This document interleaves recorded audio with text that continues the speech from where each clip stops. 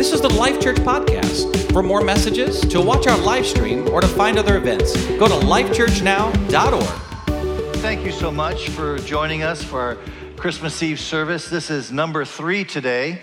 So we've been around the block a few times already on this one. But I tell you what, we can, we try not, as a staff, we try not to measure, to distinguish too much between services. But man, you guys are on fire today. Amen. That's awesome. That's awesome. And so thank you so much for joining us. Well, amen. Well, Christmas Eve. I especially am thankful that we are doing this today, this Christmas Eve, that you've joined us. I'll tell you why, because 2020, I think all of us will agree, has been a tough year, right? And some have experienced it a lot worse than others. And all of us have had to figure out and manage navigating through a COVID season and navigating it, employing our faith, figuring out how to be a follower of Jesus Christ while we are, figuring out how to navigate COVID-19, right? And so that's been super important, obviously, as we've done it. But what I love about this is our last public service for the year 2020. What I love is that we're ending it. 2020 has given us all kinds of insecurity, we've felt all kinds of challenges because of 2020. Some people businesses have closed. You've had all kinds of things have happened. But what I love is ending 2020 with this service is that we are declaring to the top of our lungs that Jesus, you rule, you reign, that there is nothing, not even COVID-19 that can keep us away. Amen? And so I thank you for joining us and thank you for celebrating with us. How many of you are fans or follow or know about the Back to the Future movie series? Just raise your hand if you know about it, It's an 80s product, so you have to be, have a few years at least behind you. But, it's one of those series that I really enjoyed. I watched a lot of it. Michael J. Fox and Christopher Lloyd. I mean, I just love Christopher Lloyd in this whole series. But anyways, in the second installment, if you recall, in the second installment of Back to the Future, what they did is they traveled into the future, right? And I'm not going to tell you the whole story because I don't have time to get into that. It's not my point. But they traveled into the future. And do you remember the date that they landed in the future? Anybody kind of somewhat remember? 2015, exactly. October 21st, 2015. So this was an 80s movie. The setting of the movie is the 80s. And their idea of traveling into the future was to travel to 2015, our present day, our day, right? And do you remember how they depicted the future? They depicted it with, flying cars. Like if your automobile you'd start it and it would like lift up and then take off, They had hoverboards, and these hoverboards, they were great on solid ground, but they were useless on water.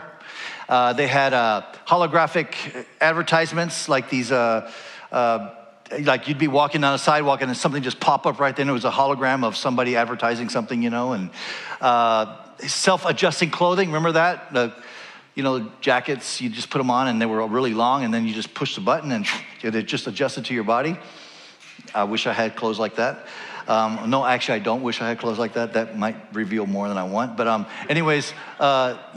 they had all that stuff, right?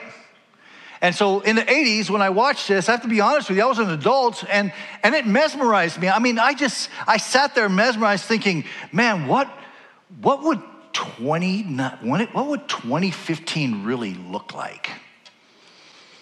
Right? It sounds kind of silly now to even say that. And the fact is that 1989, when that movie first came out, till today, 2020, there hasn't been that much change.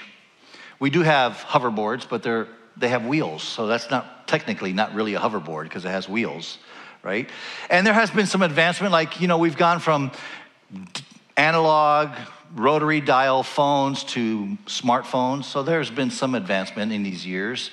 We've gone from 1,000-pound tube televisions that were just the crappiest kind of picture, you're just really trying to tune it and it wouldn't work that well, to 30-pound LED screens, that are just brilliant and just crisp and all of that. There has been some measure of change, but if you're honest with yourself and if you've been around for any length of time, you would say and admit that it hasn't changed that much. In fact, we might even go even further and say that there are things that we wish had changed that have yet not changed. Like with all the medical advancement, at least I'm in my late 50s now and thinking about having experienced medicine at different stages in my life. With all the medical advancements, I would think that by now there might be a cure for cancer, right? Or perhaps racism would be something we would have only read in history books and not necessarily in the headlines. Or hunger. I mean, we're an advanced society. We have so much technology. There's no reason that anybody on the face of the earth should be going hungry. And yet, that's not our reality. Or maybe things like loneliness or depression. Those things should be things of the past, not the present. I mean, we've come a long way, but in some ways, things haven't really changed that much. And I suspect as we celebrate Christmas Eve today, that we celebrate the fact that Jesus came. He died for our sins and that we have new life through Jesus Christ. We celebrate that. And yet so many of us will go home and there'll still be brokenness and there'll still be hurt and there'll still be heartache and there'll still be struggle and there'll still be things that you wish would have changed by now. Whether it's globally, whether it's locally, whether it's in your own home. So this Christmas Eve, there are things that we still wish would change. We hope, we pray, we just want things to change. It wasn't a whole lot different that first Christmas Eve. For thousands of years, the Jewish people had held on to 300 plus promises about the coming Messiah, about this deliverer who would come and set them free. They waited in anticipation for this Messiah to come, and that Messiah would come and he would change things. He would make things better. They prayed, they waited, they hoped. But you know how it is when you wait and you hope and you wait and you hope and you wait and you hope, and it turns into a week, into a month, into a year, into multiple years, into a decade. And for some of these people, it was just their entire lifetime. They waited and they hoped, waited and hoped. And so on that first Christmas night, it's not surprising that when Jesus came, they missed him. I mean, makes sense. It was such an ordinary birth. The circumstances surrounding his birth were so understated that it was easy to miss. Angels had to appear in the sky, and they appeared to shepherds, and the shepherds, by this revelation, came to meet Jesus, this newborn Jesus. But there were no dignitaries there. There were no kings there. There were no rabbis who were anticipating, waiting the coming of the Messiah. Nobody was there. Tells us how this happened. This very understated. It says in Luke 2. So Joseph also went up from the town of Nazareth in Galilee to Judea, to Bethlehem, the town of David, because he belonged to the house and line of David. He went there to register with Mary, who was pledged to be married to him and was expecting a child. While they were there, the time came, so she came to full term. Time came for the baby to be born, and she gave birth to her firstborn, a son. We know him as Jesus, the Messiah. She wrapped him in cloths, meaning this was kind of a sign of poverty. They didn't have any nice linen clothes, and so they took just some old used cloths and they wrapped Jesus in those cloths. They placed him in a manger, basically a feeding trough, because there was no guest room available for them. So that's the Son of God's entrance into the world. I mean, we're talking about today. Do you realize we've all gotten dressed up and we've come and we've given prizes away and we've celebrated the birth of Jesus Christ, and this is how he came into the world. So ordinary. So understated, it's just strange. And what makes it even more strange is that he is the King of Kings and the Lord of Lords, and he comes and he's born into this world, and yet really at that time, nothing really changed very much. In fact, Herod, who was the king, when he found out that there was this new king in town, he still murdered and slaughtered a whole bunch of baby boys who were under the age of 2. The Romans, their empire didn't cease the day that Jesus was born. They were still slaves in occupation there. And I think sometimes we find ourselves in this tension, in this dilemma, even today. As we celebrate Christmas, we celebrate the reality that Jesus has come. He's come. We rejoice in that, right? We rejoice that he's come. But man, there's still heartache, there's still trouble, there's still things, challenges that we're facing. And so we also stand in this tension where we're anticipating him to come again. In fact, historically speaking, when you read through church history, what you'll notice that every time they celebrated the eve of Christmas, they celebrated the birth of Jesus Christ on the eve of Christmas, every time they do it, they also celebrate the second coming of Jesus Christ. That Advent has those two messages embedded in them. That Jesus came once and he's coming again.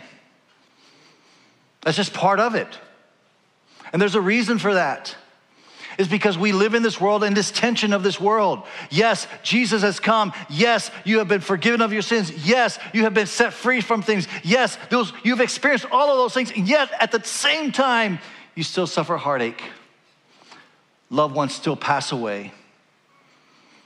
Loved ones get COVID and they suffer through COVID. And so we find ourselves anticipating his future return. And so this Christmas Eve should be a reminder that one day Jesus is going to come back again and he's going to make things right. See, the birth of Christ should cause us to celebrate. The return of Christ should cause us to prepare. We celebrate the birth of Christ, but as we anticipate and think about the return of Christ, we prepare ourselves. We prepare ourselves for his return. So I don't know if you know this or if you knew this or not, you might know this, but do you realize that the birth of Jesus and also the return of Jesus are dates circled on God's calendar? They didn't just, it's not like God said, oh, Jesus was born. Wow, I wasn't expecting that. It was a date that was anticipated. In fact, Galatians 4 tells us that Jesus came at just, the language is in the fullness of time. That Jesus came at just the right time. That's when he came. Now for us, God was running late. For us, we were wondering, God, when is this going to happen? It's been a long time coming. But for God, that date was circled on his calendar. He knew exactly when this was going to happen. It was at just the right time. It was an appointed time. Now today, everything I just said is easy to say because I'm looking at it from a 2,000-year vantage point. I'm looking back, right? And so I could look back at history and I could see the whole picture and I could put all the pieces of the puzzle together and it makes sense to me. Yeah, what a perfect time for Jesus the Messiah to be born on this earth. Let me illustrate. I've got a few images here, and bear with me. I know you're like, wait, isn't this a Christmas Eve service? Why are we talking about history? I hated history in high school. Why are we talking about history? So just bear with me, okay? But we're going to go do a little bit of history here, right? So 400 BC. In 400 BC, in biblical history at least, Persia is ruling the world. They're the masters. They're the ones in charge. And their kingdom is expanding and their empire is expanding. And as they're expanding, they start expanding towards Greece. Well, this begins to infringe on Greece's, sense of security. And so Philip of Macedon, who is the king, one of the kings in Greece, he unites all the Greeks together and they begin to fight against the Persians. So this protracted war begins to happen between the Greeks and the Persians. Philip of Macedon passes away. His son Alexander becomes the next king of Greece. And we know him as Alexander the Great. The reason why we know him as Alexander the Great is because when he became king, In 12 years, he conquered the entire Persian Empire and then some. That's why he's known as Alexander the Great. Now, what's significant for us as we talk about just the appointed time, the right time, what's significant for us is that when the Greeks had conquered this area, what they also brought with them, they brought Greek language and Greek culture. That became the main way of communicating, main way of traveling within this part of the world. They brought a language. There's Greek, there's High Greek, there's philosophical kind of Greek, but they brought a very common one called Koine Greek. This Koine Greek, the reason it was kind of invented, it was an invented language, was to help facilitate commerce. And so everybody spoke a little bit of Greek. In fact, if you wanted to charter a ship from Palestine to Rome or to Greece or to Athens, you had to know a little bit of Greek. And this is preparing the way. Suddenly, everybody speaks a little Greek. Suddenly, the gospel can now spread via a certain language to many parts of the world. Also significant is in 280 BC, let's go to the next slide. In 280 BC, the Old Testament, okay, what we know as the Old Testament, you have the Old and the New Testament. The Old Testament was translated into Greek. It's called a Septuagint. Septuagint meaning 70, or 70 scholars that kind of run this thing.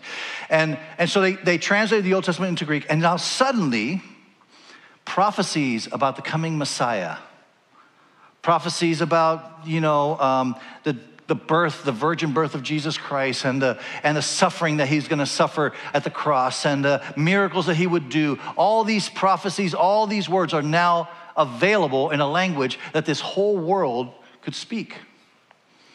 And so again, it's paving the way for the coming of the Messiah.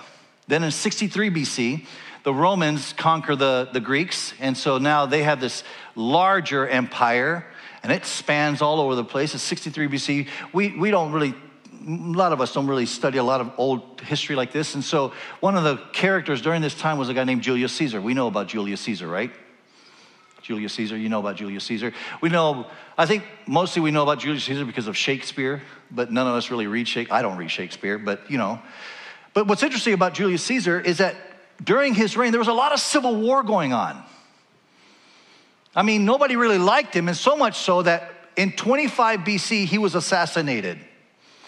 And when Julius Caesar was assassinated, a new emperor came into being, Caesar Augustus. Now, we know Caesar Augustus. If you read the Gospels, you'll read about Caesar Augustus. Caesar Augustus becomes the new emperor of Rome, 25 BC. And with Caesar Augustus comes 200 years of peace. It's called the Pax Romana. And the Pax Romana changed many things.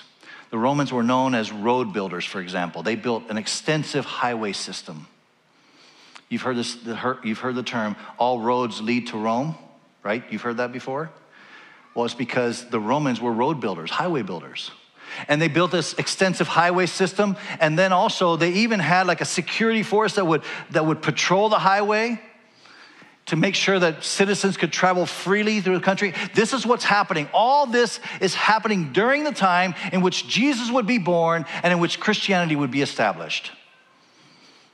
Now, at the time, it was hard to see. But us, from a 2,000-year vantage point, we see how Jesus came the first time at just the right time. It was circled on God's calendar. Jesus tells us that the second time he comes, it's also an appointed time. He's coming again. In fact, he tells us in Mark chapter 13, says, no one knows the day or the hour when these things will happen, not even the angels in heaven or the Son himself. We're talking about the return of Christ. Only the Father knows. And since you don't know when the time will come, be on guard, he says. Be on guard, stay alert. Jesus is telling us that there's an appointed time in which he's going to come back. Nobody really knows. God knows. And since nobody really knows, then we should be people who are prepared for the return of Christ. That's essentially what Jesus is telling us. There's a lot of verses that talk about the return of Christ. Matthew 24:14 says, and this gospel of the kingdom will be preached in the whole world as a testimony to all nations, and then the end will come. Again, talking about the return of Christ. And what I love about this verse particularly is that Jesus says, listen, this good news that salvation is available to all humankind, this good news is going to go to every part around the world. Everybody will get to hear, will have an opportunity to hear the gospel. And when that happens, then I will come back. And this is why here at Life Church, we prioritize missions. And particularly, we prioritize missions to the unreached peoples of the world, people who have never had an opportunity to hear the gospel, because we believe that they're uniquely connected to the return of Christ. Listen, he came and he's coming again. Okay, now I'm going to pause here for a second because I realize that you're probably sitting there saying, okay, I thought this was a Christmas Eve service. Why? What's going on, Rich? You brought us into here to talk about the return of Christ. I mean, I like to talk about sweet baby Jesus, but why are we talking about this king who's going to come back and restore the world? Why are we even talking about this? And yet, historically, if you understand history in terms of traditions, particularly in doing Christmas Eve services, they would talk about the first coming of Christ, and they would always come back to the return of Christ and how we need to be ready for the return of Christ. You know, a few years ago, I came across this, it was kind of advertised during like Christmas season as a, kind of like a gag gift, novel kind of gift that you can give during Christmas. It's called the ostrich pillow. I have an image of it. You ever seen the ostrich pillow before? Yeah, I wanted to buy it. I mean, it had great reviews. It said, they said that, it's like you put it on, you can breathe, but you don't hear anything, you don't see anything. What a dream, right? You moms with little kids are like, I need one of those, right? I thought I needed one of those. I even saw this picture. I thought, yeah, that could be me sitting in my office. And then I had this crazy idea that I could just wake up one day and realize that Jairus and Chris had decorated my office and done all kinds of stuff and videotaped it all. And Jairus is over there saying, yeah, that's exactly what we'd have done if you had one of those on. But anyway, so this is called the ostrich pillow. And I think oftentimes it's not a bad metaphor for how we oftentimes think about the return of Christ. Like, we like the sweet 6-pound, 4-ounce baby Jesus, right? Ricky Bobby baby Jesus. We like that one. No, we don't like the whole King Jesus, returning Christ. That one's a little bit, let's not talk about that, right? It's a bit unsettling. But the birth of Jesus and the return of Jesus are similar in that both of them are at an appointed time, and they're also similar in that many people will be unprepared. In 2 Peter chapter 3, Peter talks about this. He says, the day of the Lord, talking about the return of Christ, the day of the Lord will come like a thief. And what does he say? Why does he say a thief? I mean, that's not a good comparison to say Jesus is coming like a thief, right? Why would Jesus come to steal anything from you? Well, it's because a thief doesn't come to you at noon today and say, hey, by the way, tonight at midnight, I'm going to break into your house and I'm going to rob you blind. The thief doesn't do that, right? If he did that, Steve Sherman would have a shotgun waiting, right? That's right. He wouldn't do that. A thief sneaks in. A thief, it's just like any other day, right? So another day at work, another day at the gym, another day at home watching the game. That's when a thief shows up.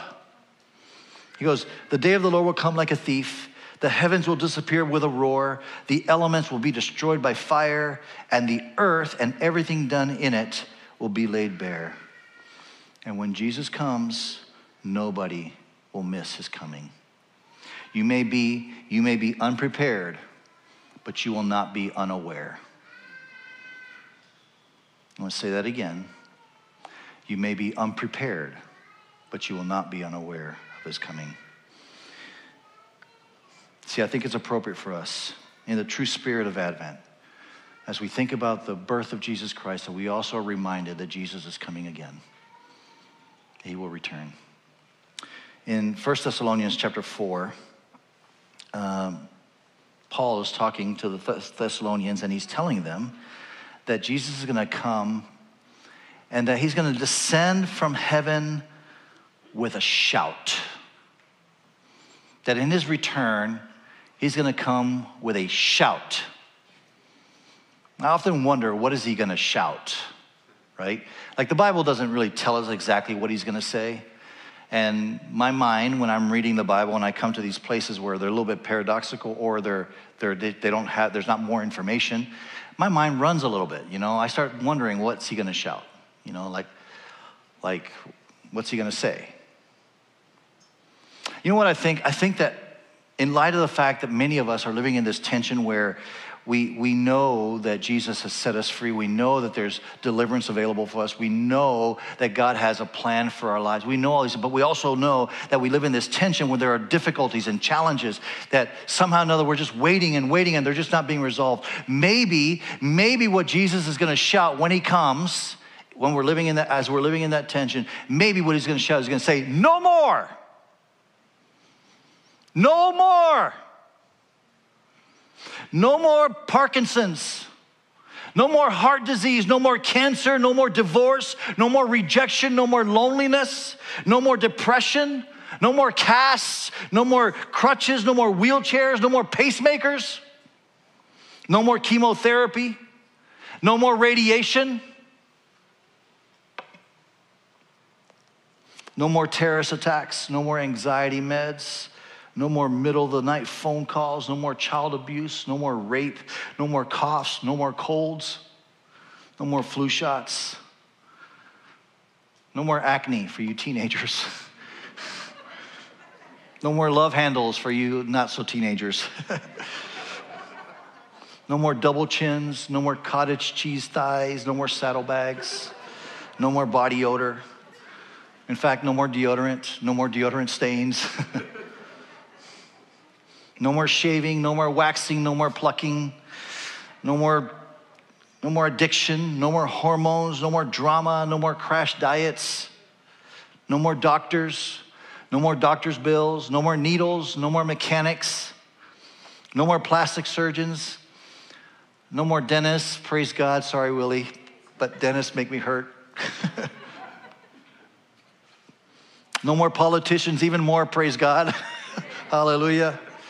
No more courtrooms, no more divorce papers, no more pink slips, no more funeral homes, no more tiny caskets, and this list can go on and on and on. That when Jesus comes, those of us who are living in the tension of this life, yes, he came, and yes, he's gonna come again. One day we're gonna hear him say, no more. No more. Jesus came, and he will come again. It will be different though. The first time he came in weakness as a little baby in a manger. The next time he'll come as a king who will rule and reign. The first time he came to die, but when he comes again, the dead will rise. Amen. And I'm waiting for that day. There are too many loved ones, too many friends of mine, too many family members. As I said that, my thoughts just went to my abuelita, who I haven't seen in many, many years. And I can't wait to kiss her cheek.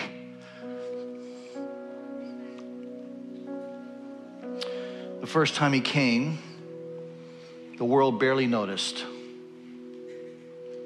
But the second time he comes, and he will come, every knee will bow, every tongue will confess that Jesus Christ is Lord.